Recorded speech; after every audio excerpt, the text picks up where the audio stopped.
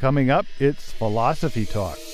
I lurk in the shadows of other fields and disciplines, and I try to spot their crimes of knowledge. Our guest is the undercover philosopher, Michael Phillips. None of us are in a position to actually justify all of our beliefs. Why are our beliefs so often out of sync with reason and evidence? There's ways in which we're rational, and there's ways in which we're not rational. A lot of times, people just ignore contrary evidence, and then, some people are just naturally contentious.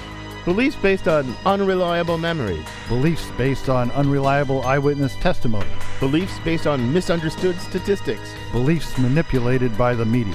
Beliefs gone wild. Disagreement is a permanent aspect of the human condition. Recorded in front of a live audience as part of the Illahee Lecture Series in Portland, Oregon. Beliefs gone wild. Coming up on Philosophy Talk after the news.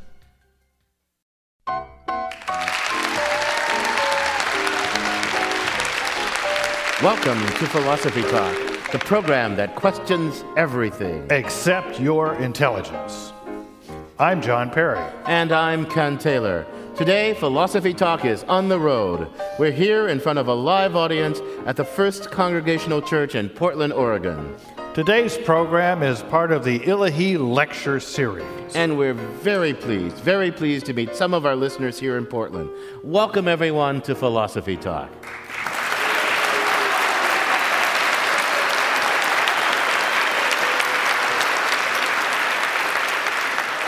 You know, John, the human mind is a wondrous thing.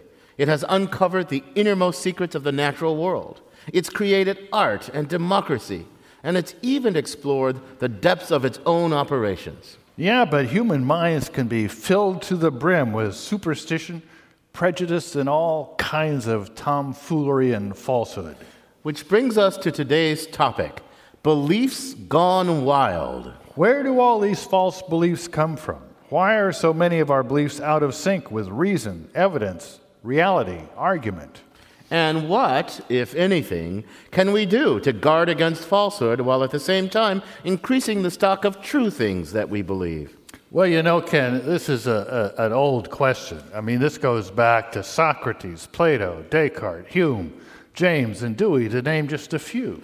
Yeah, you're right, John. And with all that accumulated philosophical wisdom, all those greats, not to mention the advance of science, the decline of superstition, the fall of tyrannical regimes that try to bludgeon their citizens into believing all sorts of lies, with all that intellectual progress, you just might think that nowadays we believe a lot more truth and a lot less falsehood than we used to. Well, I think you're right. There are some grounds for optimism. When I go back to my youth, not all that long ago in the great scheme of things, but back in the 40s and 50s, I'm astounded at the false things that your average white American used to believe about your average black American.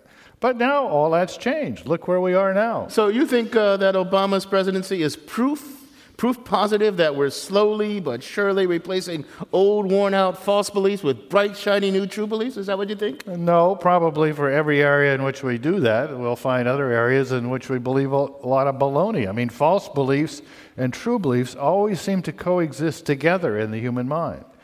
Maybe we can shift the balance a little here and there, but I doubt we can totally eliminate the falsehood. Well, why not? We got all this science, all this philosophy. Why not? Well, it is puzzling. You'd think that, look, we evolved to figure out what the world is like. Why is our mind so full of what it's not like?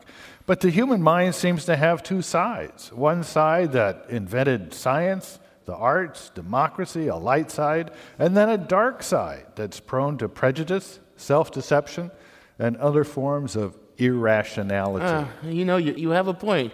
And that raises an important question. If our minds are as messed up as you say they are, how is it that we dominate this planet? We know more than all the rest of the animal kingdom combined by a long shot. So how do we dominate? Dumb luck? Maybe, but I've always had a theory about this. I've always thought that it was the social structure of cognition myself. The social structure of cognition. That's a mouthful. What does that mean? Well, once in a while, some genius pulls off an amazing feat of cognition, like, inventing the calculus or something. And thanks to the rest of our ability to learn from other people and the social structures that make that more and more possible, like good schools, the rest of us schmucks get to go along for the ride. Well, but the same social structures that enable truth to kind of percolate out from the one genius to the rest of us also enable crazy things to percolate out from their inventor to the rest of us. Astrology, subprime mortgages, Reaganomics, all sorts of things use those same social structures that can be used for good to just percolate out a bunch of false stuff. You're definitely right about that. And to make matters worse, to make it even worse, these dirty little secrets about our messed up minds, they're out. And that knowledge of how our messed up minds really work, allows some people to be in the business of actually exploiting our mental foibles to try to make us believe all manner of crazy things. Oh, you got to be kidding. Well, we've gotten ourselves into a fine philosophical mess here, Ken. We've shown the human mind as equal parts darkness and light. I don't see any way to ensure that the light wins out over the dark. I think you're right, John. But you know what? Fortunately, we're not in this mess alone. For one thing, we've got the help of this audience full of cognitive all-stars here in the lecture series, at the Illahee Lecture Series here in Portland. And for another, we'll soon be joined by our guest, Michael Phillips, a.k.a. the undercover philosopher. He claims to have discovered the philosophical key to uncovering and detecting shams, lies, and delusions. But first, our roving philosophical reporter, Julie Napolin, talks to a person who teaches consumer behavior. She files this report. When we go shopping, we have a wide range of options and don't always choose products based on cost, value, or taste. Sometimes we make a decision based on unconscious assumptions. The packaging, the presentation, where it is in the store, all of those things are going in to make that decision. And boom, 3 seconds? Jill Mosteller is a marketing professor at Portland State University.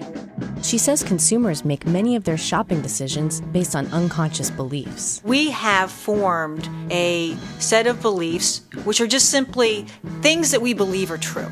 So one belief could be that I should be mindful of how I treat the earth. So we go into the marketplace and we're exposed to messages that align with our beliefs because it's like, oh, well, this is congruent with how I see things. Advertising can use images to draw out those beliefs. If I consider myself an environmentalist, I may want to buy a detergent that's good for the earth. I see one that has a picture of the planet on the package and I think, that must be good. That's it. And it's interesting you bring up the visual because the imagery, we tend to process holistically. So it may be a little bit easier on the brain to take that information in, as opposed to imagine if you were forced to pick up and read the words, the label on every single package that you bought. You'd be completely exhausted.